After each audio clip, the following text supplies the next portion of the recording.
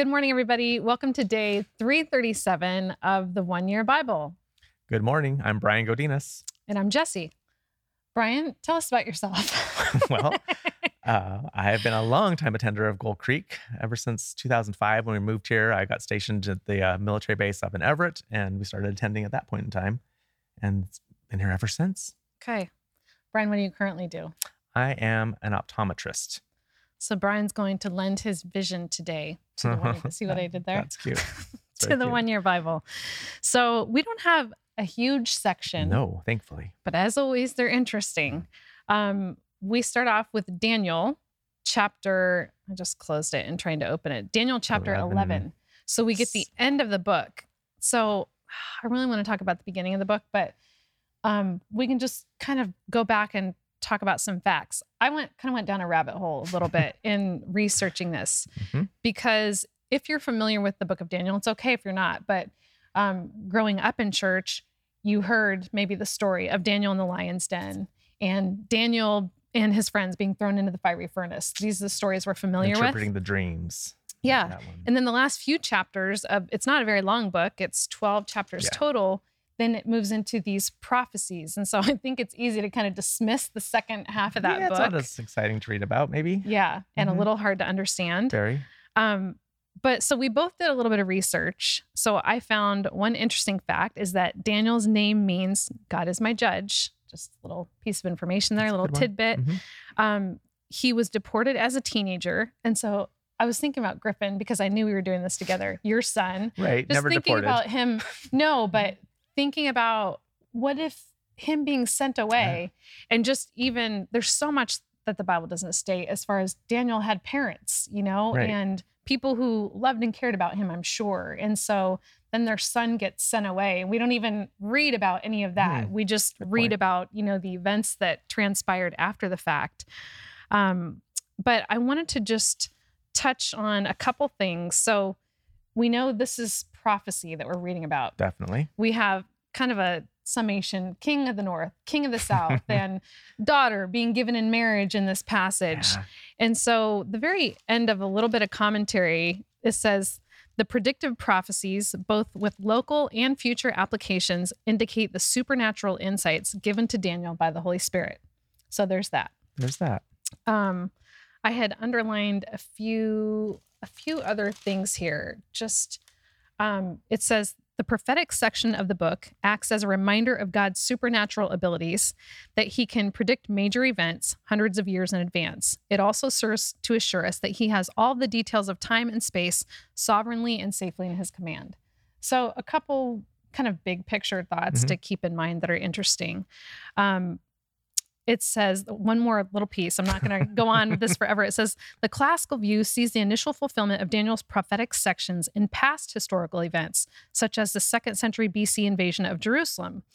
It says classical interpreters do, however, also see ultimate fulfillment of many of the prophecies at the end of this age. So it says that these prophecies are multi-layer, which helped me a little bit. Tell me what you got out of this chapter. It was a bit confusing for me. Yeah. Honestly, I went through and found every concordance kind of Bible thing I had. The 1 minute Bible, the 30 days to understand the Bible. This one actually is good. It's just really deep. The archaeological study Bible, and especially with this part and all the different kings and wars, and it was a lot to take in. So it was hard, but I do appreciate the prophecy part of it and how it can help us to understand events, maybe not now, but in the future. Obviously, that's what prophecy is about. Right. That's good. I think you were kind of highlighting the end of this chapter. Do you want to talk about what you pulled from that? Well, at the very end part where like verse 33, those who are wise will instruct many, though for a time they will fall by the sword or be burned or captured or plundered.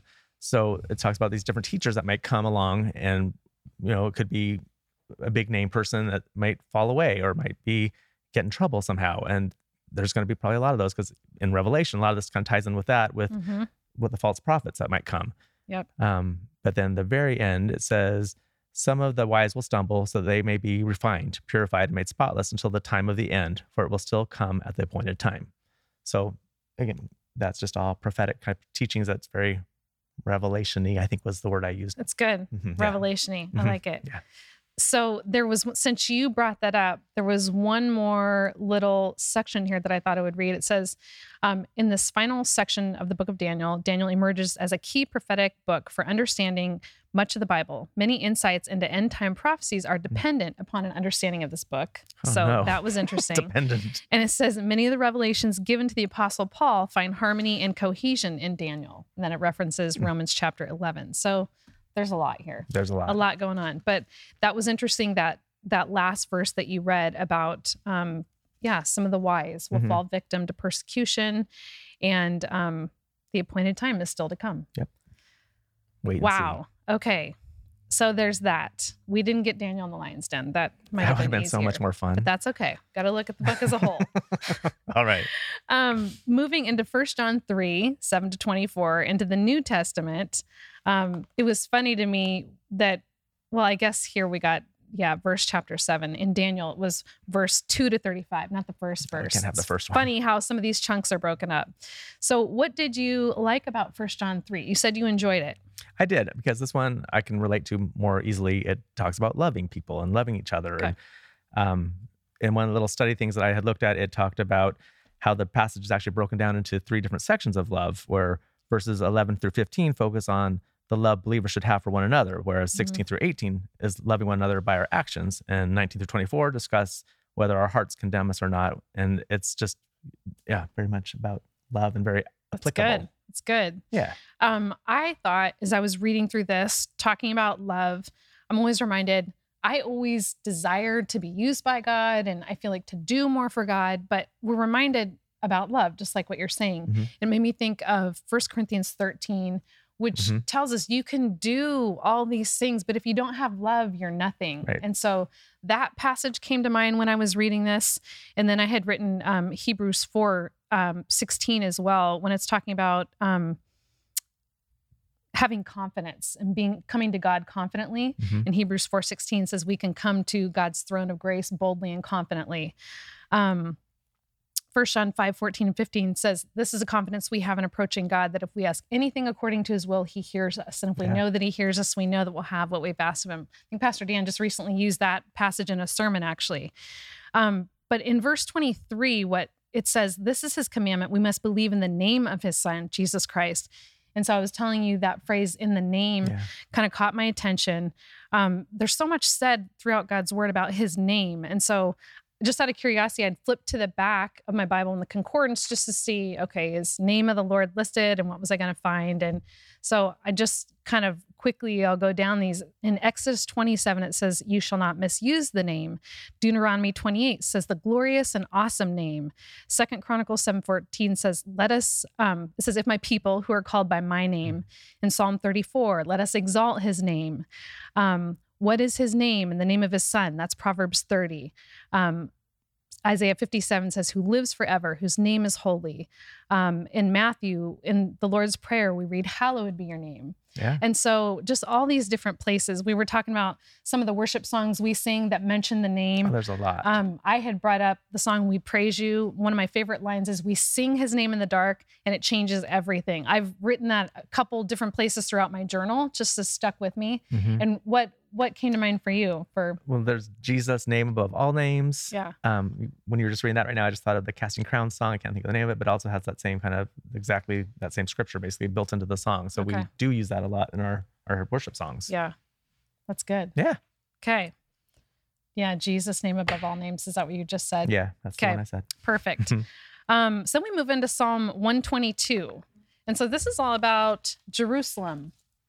And while we both did a little bit of research on it, we didn't really go any deeper than praying about the peace of Jerusalem. I do appreciate this is a Psalm of David. So I have made it known that I'm partial to David's Psalms. I have issues.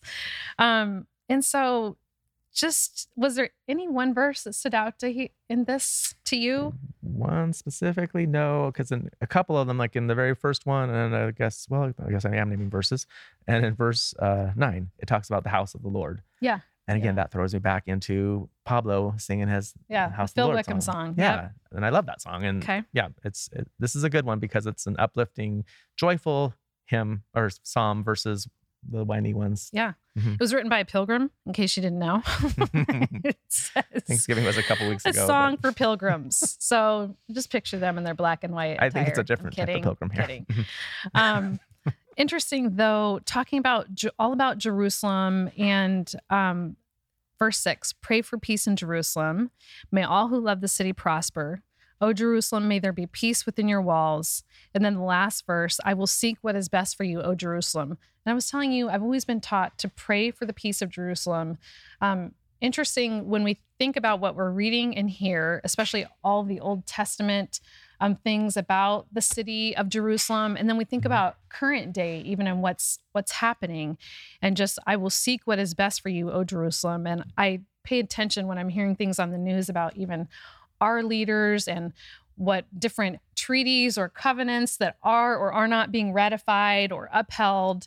It's just really interesting. And so, so I believe that we're to keep praying for the peace of Israel. And politics aside, you could put Snohomish in there instead of Jerusalem, or Mill Creek, and pray for the peace of your city. Yes, and, it's good. We need that. Good application. Right? Now, this last little verse that we have in Proverbs, it was Brian's favorite. He told me, he's like, I love this one. Proverbs 29:1. Kind of gave us a little bit of a chuckle in a kind of weird way. So whoever stubbornly refuses to accept criticism will suddenly be destroyed beyond recovery. So it's very extreme. Very extreme. Yes. The NLT, do you want to read the NLT? The translation's a little bit different. Mine says, a man who remains stiff-necked after many rebukes will suddenly be destroyed without remedy. So there's no coming back. It's done, final. Okay. So the NIV says stiff-necked. The NLT says whoever stubbornly refuses to accept criticism. So that's a little bit different. We talked about than somebody who is willing to listen. Sometimes it can be hard to, it's just a little wounding to our pride for whatever, because we're human, right. I think. But ultimately, I know the Bible talks about the wisdom of having counselors.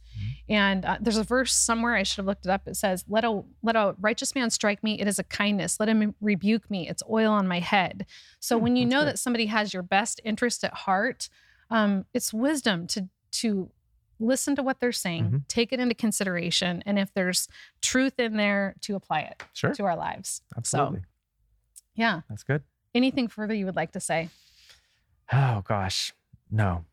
Okay. All right. We're doing good. We've got 27 more days left, 28 more days. We're almost there. Almost done with the whole year. In the home stretch. Hang in there. Yeah, you can do it. Yeah. Thank you for joining us, everybody, and we hope to see you tomorrow. Thanks. Bye.